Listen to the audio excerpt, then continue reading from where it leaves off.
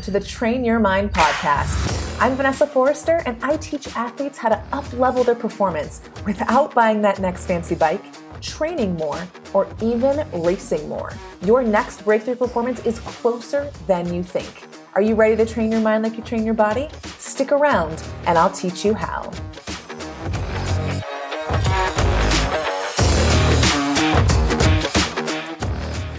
Hey, athletes. Welcome back. Okay, before we dive into this week's topic, which I'm very excited about, I want to share a few things. We are now moving into what would have been the week for the Ironman World Championships in Kona. For necessary reasons, we know it. It's been moved, and I think the decision Ironman made to have a May option in St. George and an October option in Kona is the most ideal in an unideal situation. The fact of the matter is, there are so many athletes qualified that they have to host a race soon. And while Kona is the special birthplace of the race, if you're an Avengers fan, you'll get this, you'll love this. Kona is not a place, it's a people. It's the people that make up the race. And until Kona can safely hold the number of visitors that come for the Ironman World Championships, St. George, Utah is a beautiful, welcoming, challenging filler location. I have personally chosen to defer to October of next year only because I was already planning to race Ironman Tulsa in May with my husband. More on that later. Some exciting things I can't wait to share with all of you. But otherwise, I would have gone for both world champs in a single year. I think that would have been so fun. But you can bet I will definitely be in St. George to support and cheer.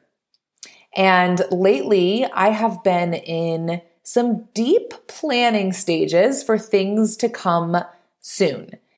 And more of what I can offer you all to bring this train your mind work to life. So I'm going to do a podcast episode soon about my unique train your mind process that I do with athletes I work with one-on-one. And I want to share it with you because I want you to see that it's not overly complicated, but it's a process that works if you continue to work on it. And I'm in the middle of creating something new that I'm really excited about. And if you know this work, this training your mind, building mental endurance work is what you need to hit your next level, stay tuned for more information of what's coming because I will make my first announcements right here on the podcast. Okay, let's dive into today's topic. I love this so much. We're talking about adversity training.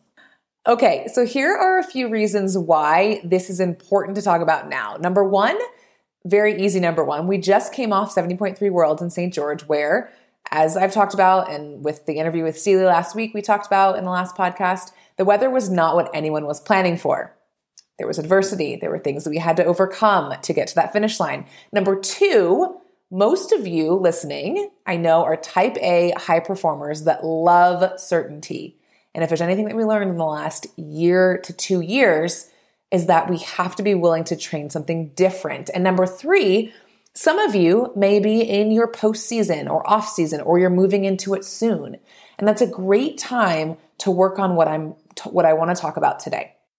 Okay, so the topic of the day, adversity training. And I looked up the definition of adversity. And here's what it said. Adversity is an adverse or unfortunate event or circumstance. An adverse or unfortunate event or circumstance. And the definition of adverse is opposing one's interests or desires. Opposing one's interests or desires. So basically, it's a situation we find ourselves in that we don't want to be in. And I think that's the most basic way that athletes from Worlds might describe their experience. Don't you think?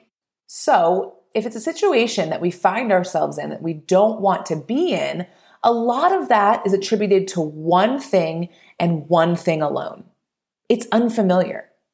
And when it's unfamiliar, generally it's also very uncomfortable too. But the uncomfortable part is not what I want to zone in on today, because the fact of the matter is what we do is uncomfortable. The whole path to next level performance is uncomfortable. So that's just a matter of constantly going towards the discomfort and knowing your growth is that way. But the unfamiliar is what I want to talk about, what I want to focus on, because there's so much that we can do to make the unfamiliar more familiar. And the first step is choosing the discomfort.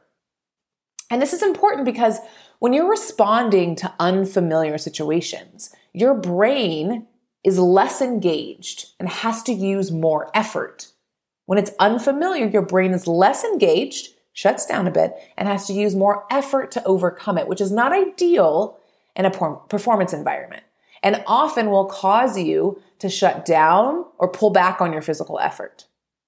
So often what accompanies the unfamiliar circumstances in racing are thoughts like, I can't do this, this is too hard, I've never had to deal with this before, which will undoubtedly lead to you not racing to your potential. What I want you to see is there's a little bit of responsibility that's lacking inside of those thoughts. Because what's happening is you're letting your circumstance cause your doubt instead of having a bank of training experience that keeps you confident. So that means that part of your training should be dedicated to making the unfamiliar familiar. You're already doing this physically, but you have to do it mentally too. I know that you don't just show up on the race course expecting to hold a faster pace when you haven't practiced it time and time again in training. What you're doing when you do that type of training is creating a physical familiarity with that pace that once, and maybe still is if you're still working on it, it once was unfamiliar and uncomfortable. That physical training does inform the mental training. You do get a boost in your ability to handle something new and hard mentally and emotionally when you also do it physically. But beyond just the physically hard training sessions, you also have to seek the hard conditions and circumstances. Our high achieving brains are sneaky and they're smart. We expect and know that the training will be hard. So even though it's uncomfortable sometimes, we know it will be. So we've created a familiarity with the discomfort, which is a good thing. And think how much more unstoppable you would be if you had the same familiarity with the discomfort of wind or humidity or rain or cold or hot or all of it. One of the exercises that I have my athletes do in prep for big races that they're doing in a single year is create a training bank of sessions that they want to remember on race day. And it's not just the ones that they've nailed, not just the sessions that they, hit the paces and everything was perfect and they're ones that they're really proud to share with their coach, but also the ones that where they had to overcome something difficult to complete it. Because in my style of coaching, those are just as important as the sessions that we nail. So when I had my post-race call with one of my athletes, Patrick, after 70.3 Worlds, and he explained his experience on the bike when the storm hit. When it started raining and the wind picked up and then it started hailing on him, he didn't waste any time or energy or mental capacity worrying about that or considering that he wasn't ready for it because he remembered a ride this summer when the conditions were even worse, when he was out on the bike with friends, and just that memory sparked the thought, oh, I've been here before. I've been here before. And that, my friends, is everything. Because that's all your brain needs to move from unfamiliar to familiar, back into confidence, back into focusing on the task at hand, which is exactly what Patrick did. He stopped focusing on the weather and refocused on his own effort and presence in the ride. When you make it familiar, your brain goes from, we don't know this, or we don't know how to do this, to, we've been here before. And that's a very important distinction. So how do you put this into practice? The simple answer is this. You go do the thing that you normally wouldn't do in favor of the familiar and comfortable. You stop choosing the familiar and comfortable every single time. So let me share with you my own personal example of this from just last weekend. So I had a 5-hour aerobic ride on my schedule. Nothing special, just 5 hours in the saddle. And before looking at the weather, I had decided to do this out and back ride that I do pretty frequently to this next town near me called Livingston, Montana. So I'd ride out and then just come on back. And Livingston is notoriously windy. Some days are worse than others. Like some days it's just a casual, 12 to 15 miles an hour. Other times it's well over 20 and gusting up into the 30 plus. It's kind of unpredictable a little bit. But this ride also has a really great training climb in prep for Kona. It's like a 10-mile climb into that wind. Sometimes it's headwind, sometimes it's crosswind. So I had decided early in that week that I would ride to Livingston and back. And then on Friday, the day before my ride, I checked the weather forecast and saw that even just at 8 a.m. in the morning, it would already be 20-mile-per-hour winds. And I immediately changed my plans. Immediately. Nah, I don't need to go Livingston. But the interesting thing is that I've trained my mind in recent years to be decisive because I used to be very indecisive with even the smallest things, that when I changed my mind, it didn't sit well with me. And I also have trained my mind to look for and train the unfamiliar and the uncomfortable. So then changing my plans went against all of that. And it showed. Because I was so indecisive and wishy-washy all the way until I rolled out on Saturday morning. But that's only because I knew that there was only one place to ride. One thing to do to get the most out of my training day. And it was to go to the wind, not to avoid it.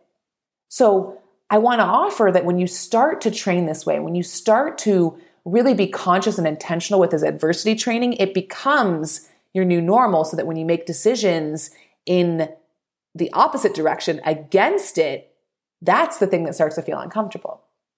So for me, the forecast actually ended up changing a bit with slightly tamer winds than originally planned. But I did ride towards Livingston, happy to report, and explored some new roads that I've been wanting to try.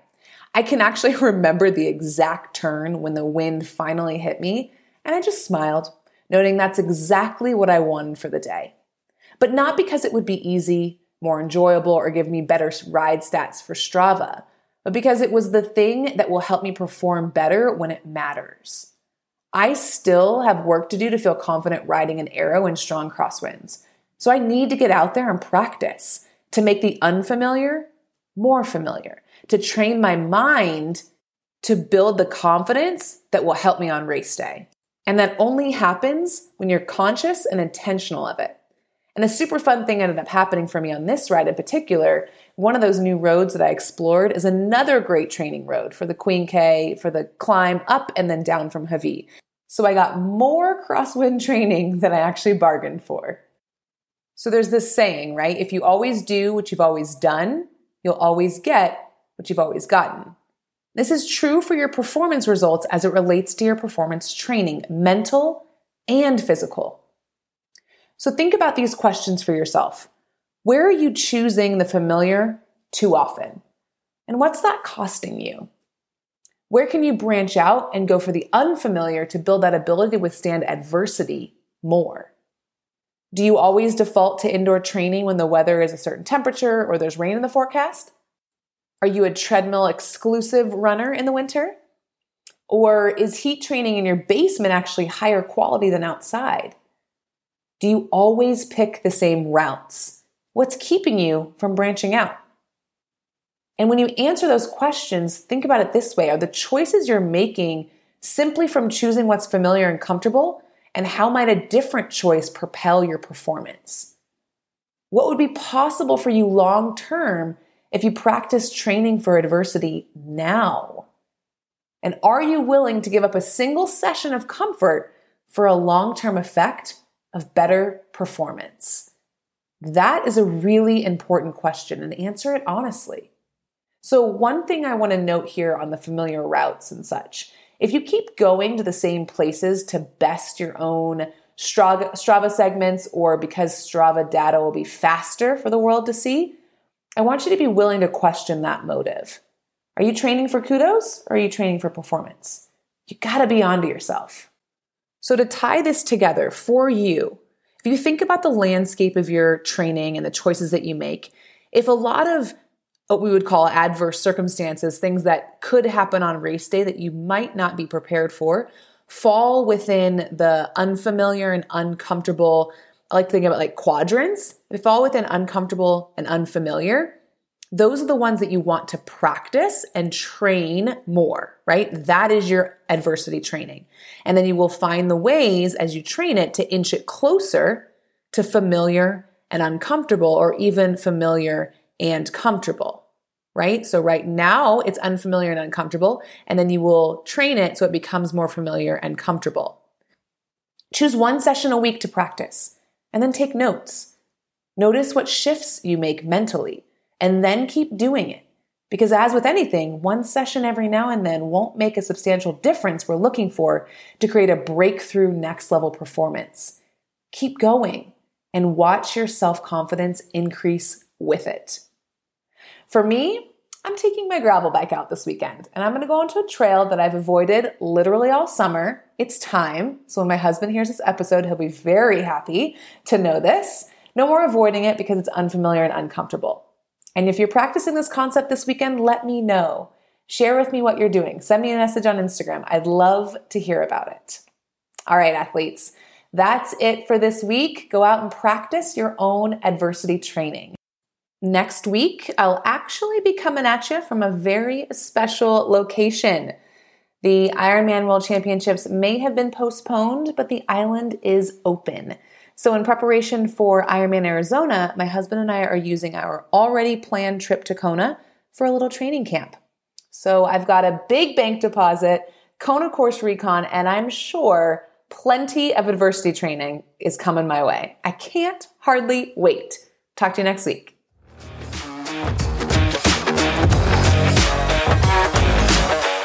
Hey, it's me again. If you want more juicy tips on how to train your mind, hop on my email list. The link is in the show notes. As soon as you join, I'll send you the 10 triathlon truths your tri coach hasn't told you. And then I'll drop in your inbox weekly with new tips that will change the way you train and race. See you there.